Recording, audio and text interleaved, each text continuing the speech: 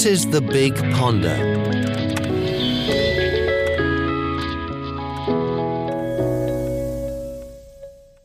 Welcome to Radio Wanderlust. My name is Bilal Qureshi. I'll be your host and your guide today. Wanderlust beschreibt die Lust am Wandern, den steten inneren Antrieb, sich zu Fuß die Natur und die Welt abseits oder auch nahe der Heimat zu erschließen. Wanderlust is a strong desire to wander or travel and explore the world. The term originates from the German words wandern, to hike, and Lust, desire. A small note before we begin, this is not a guide on how to 36 hours in a city or where to go. But instead, this is an exploration of the whys of travel, why some of us always lust for elsewhere. Let's begin with the first stop on today's journey, my computer speakers.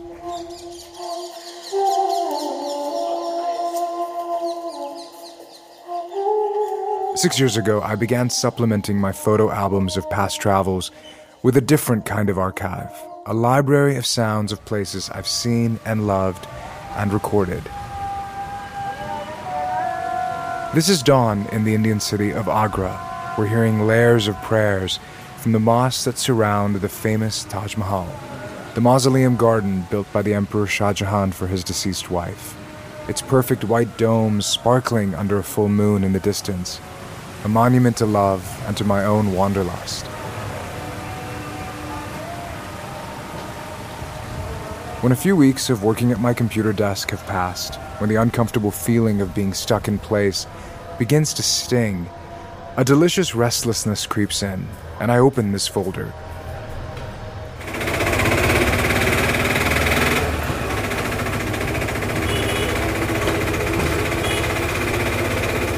When I open my sound libraries, I can return to the road in Rajasthan, the desert state of India, and a rickshaw snaking up the corkscrew turns on a hill, up to a beautiful garden palace where folk musicians are singing songs of devotion in the shadows of an ancient fortress.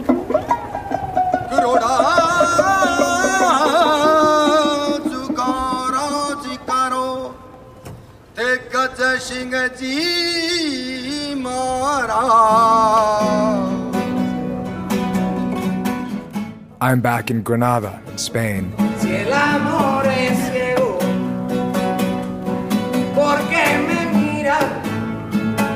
With street musicians singing in the shadow of the majestic fortress palace of the Alhambra, where fountains still flow through its perfumed orange gardens, from which the Moors were once exiled by Isabel and Ferdinand.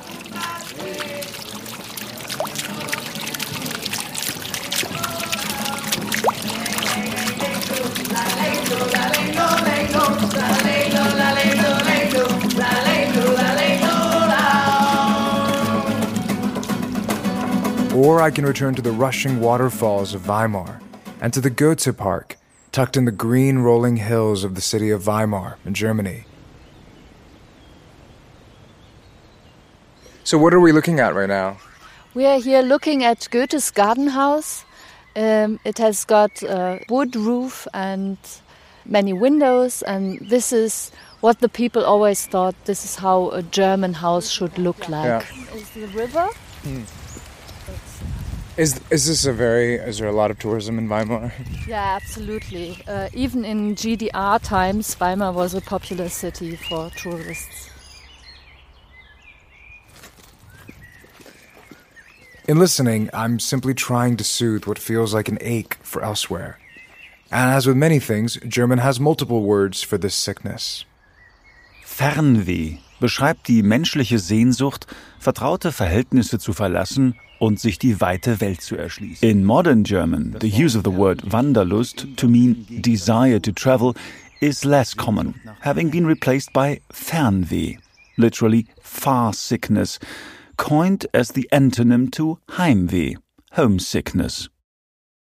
Douglas Williams is an American opera singer living in Berlin. German does have these words that we don't quite have in English to talk about the idea that you're pained by this. I mean, ve is pain or a soreness that you miss something so deeply and with such a burning desire that it has wounded you, actually. The English writer Oliver Broom decided to satiate his own wanderlust by leaving his London job a decade ago and biking across the world. He acknowledges that many saw his condition as a malady, definitely as a sickness. You tell enough people you want to go off and have an amazing adventure on a bicycle, and enough of them say, "Oh, you're just looking to escape." You're kind of, and that becomes, that sort of, those seeds of negativity, I suppose, creep in. But then enough people say, "Oh, go for it. That's going to be an amazing, once in a lifetime adventure." So I think Wanderlust does have a bit of a there's a hint of negativity in it, isn't there? The words Wanderlust and Fernweh aren't exactly about wanting to take beach holidays or museums and the latest restaurants. They're words that express that almost crippling desire to disappear in the expanse of somewhere else. An urge that often originates in our own personal history and the history of our desires. For travel writer Gisela Williams, that desire began quite early in life. When I was young, I actually, instead of playing doctor, nurse, and, cowboys and Indians, I played a travel agent. I literally went to the local... You were a travel agent? Like a make-believe travel agent? I went to the local travel agency, in my town, and I took all the brochures I could get my hands on, and I would just pretend like I was, going on all these trips. One of the things I always remember about talking to you, given that you've written so much about travel and inspired so many people's travels, is that you said that you just can't stop. Well, I think that's true of a lot of people who love to travel. The more you travel, the more you want to travel. The more places you realize that you haven't seen. Gisela Williams has written a lot about one of my favorite countries, Morocco. What you're hearing here is the Gnawa music and the lush marketplaces of the city of Essaouira on the Atlantic coast of Morocco.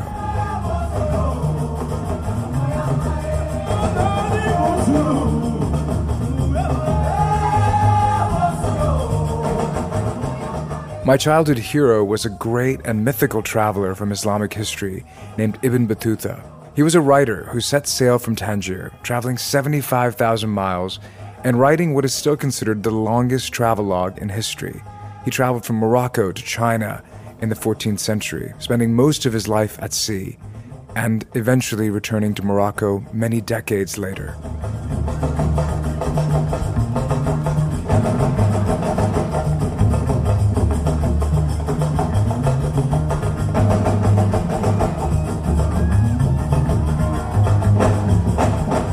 But the cartography of Wanderlust, as with lust in general, is profoundly different for each of us. I reached out to several writers and artists who travel professionally to ask them about the places they lust for when they're not working, where they dream of wandering in the silence of their homes. For Washington Post books editor Stephanie Mary, it's a longing for a remote part of Montana, as far from the newsroom as possible.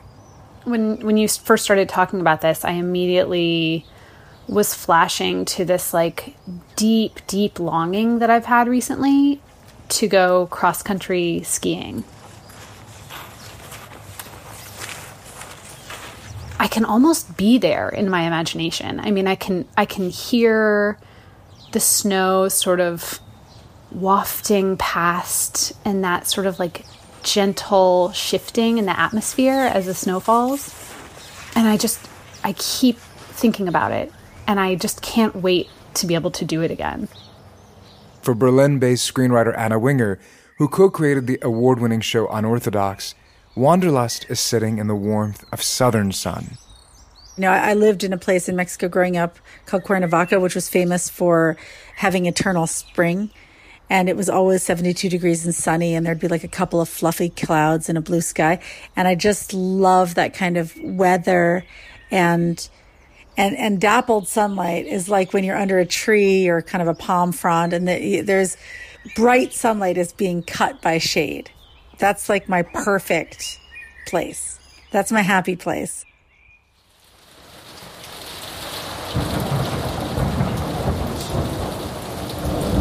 For English writer and travel guide Oliver Broom, it's memories of his epic cycling trip across the deserts of Africa and Australia. I mean, I'm looking out the window now and I can see driving rain, and it's pretty cold. I mean, nowhere could be more different than the deserts of Sudan. So I often find myself wanting to go back to Sudan. Likewise, the Australian outback, I pine for a lot. My son actually asked me today, Reggie, he asked me today, Daddy, one day, can we go to the outback? And I mean, I was just absolutely overjoyed because his mother doesn't want to go because she's scared of spiders. But now I've got Reggie on side. Maybe we'll make it out there one day.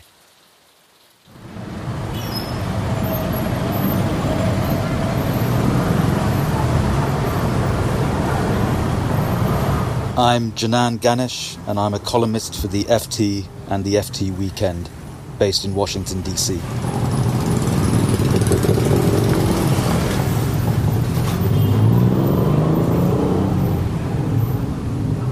Whenever I land in Singapore or Bangkok or Jakarta or KL, as soon as I step out of the hotel, I'm just overwhelmed by the energy.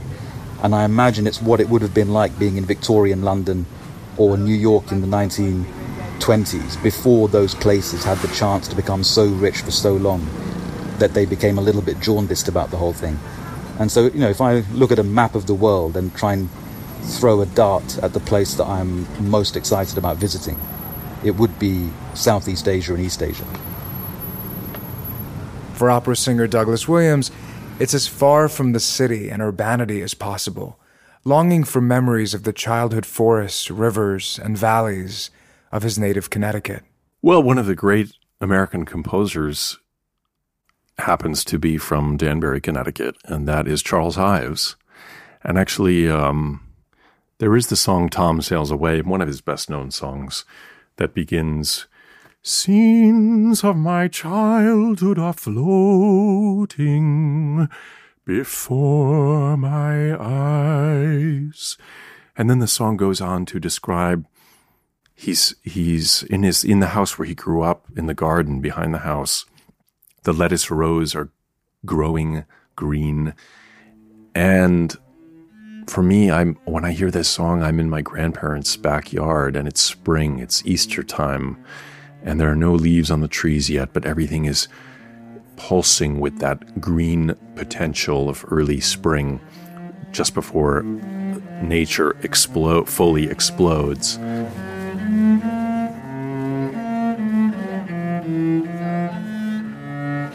Douglas Williams is an opera singer and performs regularly from the German repertoire on international stages. He says music has always been a bridge to the longing for elsewhere. Well, I think certainly the German romantics throughout all of the song cycles of Schubert, Schumann, even what's considered the first song cycle, An die ferne Geliebte by Beethoven, it's all dealing with this Sehnsucht, this longing projected over distance and over terrain.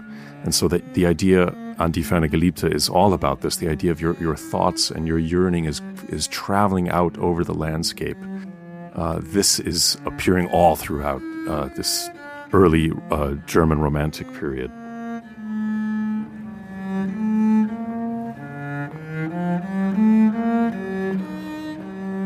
On that note, let's revisit the historical origins of the German idea of Wanderlust. Wanderlust originated in the Romantic period.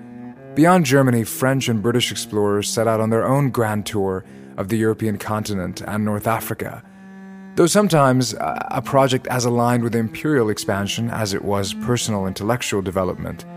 Of course, that kind of wandering was an aristocratic and certainly mostly almost exclusively a male experience of walking the woods and shorelines of Europe in search of self-actualization. Berlin-based screenwriter Anna Wingerb says Wanderlust today has a completely different meaning. When they talked about Wanderlust meant wandering in the forest behind their house, I'm guessing that they weren't thinking in global terms the way we do now. When I think of Wanderlust, I don't think about going to another neighborhood in Berlin. I think about going to visit you in the Middle East or going beyond the borders of my known experience. The other thing about Wanderlust in the German sense was that it always majored on the rural setting. Again, Janan Ganesh of the Financial Times. And the Caspar Friedrich painting idea of what it was to travel, which is that you explore landscape before you explore the city, if you do the city at all. And I think that has very much changed over the past couple of 100 years. If someone now says to you, I'm an international person, I do a lot of traveling, I have wanderlust, what you think of immediately is city to city. You know, I go from Rome to Tokyo to Johannesburg to Sydney to LA. I possess the urban landscape wherever it is, on whichever continent. I mean, we've only been doing this en masse for about 5 minutes on the historical timescale of our species' history. And so the brain is stimulated by it to a phenomenal degree. رحلة رقم 386 والمتوجهة إلى هونغ كونغ عن طريق بانكوك. Over the past decade, my own wanderlust has been focused beyond Europe on the arrivals and departures gate of Dubai International Airport. Flight 3862 to Hong Kong via Bangkok. The Middle Eastern city is a great crossroads between East and West, with easy flights to Africa, East Asia, and Europe, which has made modern wanderlust and a more global version of wanderlust possible.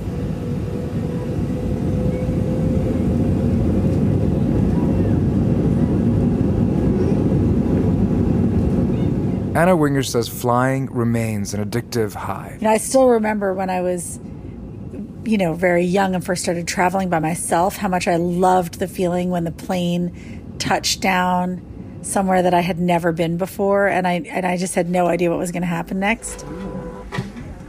Mesdames, Monsieur, bonjour. Heureux de vous accueillir sur ce vol Air France à destination de I love that feeling.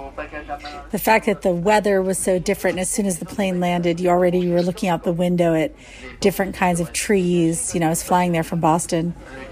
I just love that feeling. Now, armed with our phone, we can even record, Snapchat, Instagram, and broadcast everything and everywhere we've been without having to write some treatise on place and self, as the older wanderlusting explorers may have. Again, Anna Winger. There's no subject too boring to document it. There's no meal too boring to take a picture of it. Everybody's just photographs everything. The bug in their hotel room and the meal that they ate for breakfast and the things they didn't buy in the shop that they wish they had bought. It's just everything. We've seen it become a less pretentious activity, travel. Again, Janan Ganesh of the Financial Times. It's no longer automatically associated with education and the improvement of the self. But travel writer Gisela Williams says the age of insta-travel, both the physical reach and the immediate digital feeds, that kind of travel has also caused undeniable environmental and cultural problems. What's been a big issue over the last few years is just in general the massive footprint, all the carbon, from all the pollution from the airplane. So there was obviously a price that we're paying for all this kind of easy access. So no question. I think if you look even just at the profit and the finances behind travel in the last 10 years, you'll see it just became a huge monster, for better and for worse. Well, going back to the worst part of it a little bit, you mentioned sort of being a travel agent when you were younger and the kind of feeling of travel that addicts you forever. How does the feeling of wanderlust, that kind of deep longing to go somewhere else and be dislocated and displaced and kind of your mind blown, how does that sit alongside this kind of ease of travel and the, not to contrast them in a kind of explicit, one is good and one is bad? I didn't like the ease of travel so much. That wasn't for me really a heyday that I appreciated, because to be honest, I like the adventure of travel. I like feeling a bit cut off so that you get uncomfortable. The big word in travel over the last year has been transformative. There's been a lot of talk about transformative travel, which means using travel as a way to improve something about your own life, whether that means learning something new, experiencing something that makes you open up your creative process. It really is about thinking, does this trip have value? And although we might have to spend more money for a flight, maybe that's better because, you might value that trip more. Instead of taking 10 trips in 1 year, maybe you'll take one that is of great, cultural interest and that really makes you learn.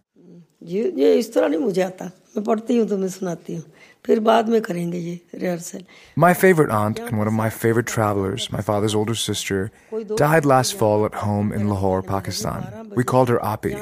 She never had the chance to come visit us in the US, but on trips home to Pakistan, I would always go sit by her side because she loved to tell the stories of her own travels. In 1978, Api took a car trip that is physically and politically impossible today.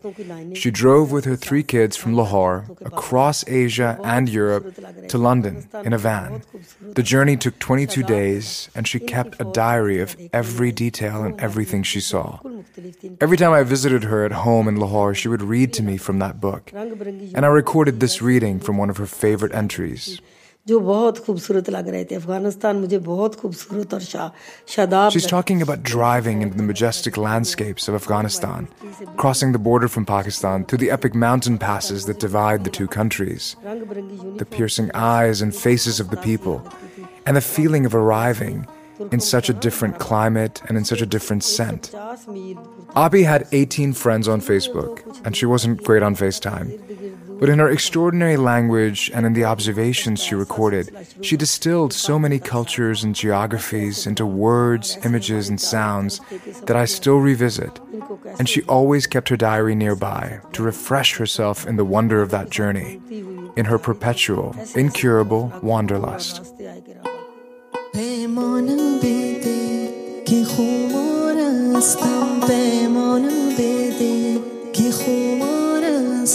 The song you're hearing is a famous Afghan song called Paymona, sung by the Pakistani pop star Zebun-Nisa Bangush, whose own family has ancient roots in this part of the world. It's funny, when I finally went to Kabul and I stood there and I looked at the mountains and I felt oddly moved by the place, very moved by the place, as if this was a place that I'd seen, that I had lived in, and I felt like the land of my ancestors.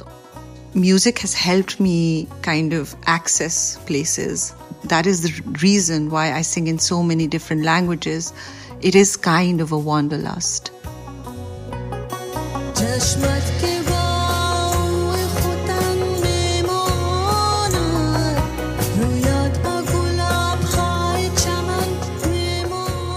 South Asia has a long history of travelers, caravans, and a lot of the music evokes place as a kind of spiritual destination. Like the German twin words of Heimweh and Fernweh, the longing for home also blends into one feeling, a kind of spiritual longing. I asked Zabe if she wouldn't mind humming one of those yearning songs for elsewhere. There is this rag des, which is actually a scale that's supposed to evoke home. I can sing that for you. Charahi kari ghatariya mura lehraye charahi. Zabe is not singing about a physical place. Right, and it's interesting that in our part of the world, it's an imagined space always. It's not just a place. It can be a season. Like in this, you're talking about kind of the pre-monsoon ghata coming in. Kari ghata. So I always think of the monsoons.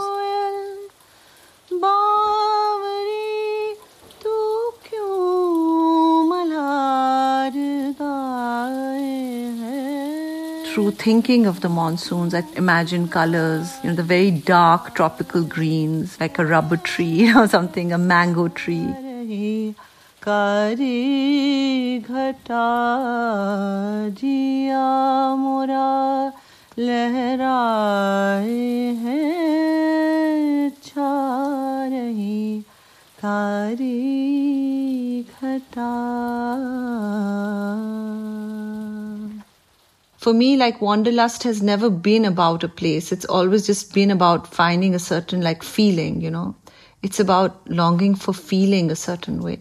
The travel writer Gisela Williams says while we may no longer live in the original world of Wanderlust that the German romantics may have been thinking about, the ideal of leaving and returning, searching and finding still holds meaning in our lives. This is such a cliche, but like my favorite movie as a child was The Wizard of Oz. That was ultimately the theme, right? Like, in the end, there's no place like home. But still, she was able to go off, you know, somewhere in her imagination, whether that was actually something literal or not. The point is that she did come back with a whole new set of eyes that allowed her to appreciate where she's from. But you don't necessarily have to physically leave. You know, you can also manage to do that through reading or ingesting culture, movies, music. All of that somehow, I think, can engage your mind in a way that allows you to journey elsewhere and then come back.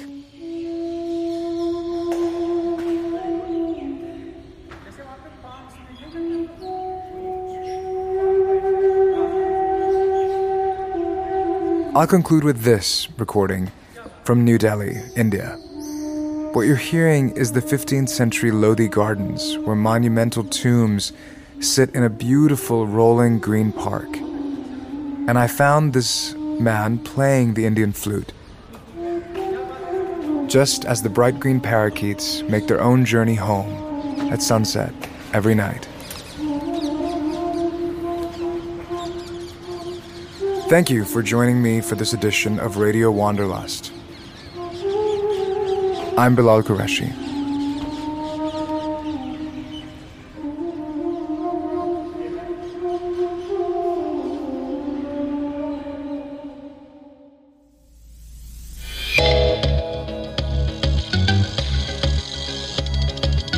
You've been listening to The Big Ponder. This transatlantic podcast is brought to you by the Goethe Institute in collaboration with the Bertelsmann Foundation and Rundfunk Berlin-Brandenburg. Thanks to all our friends on both sides of the Big Pond that make this series possible.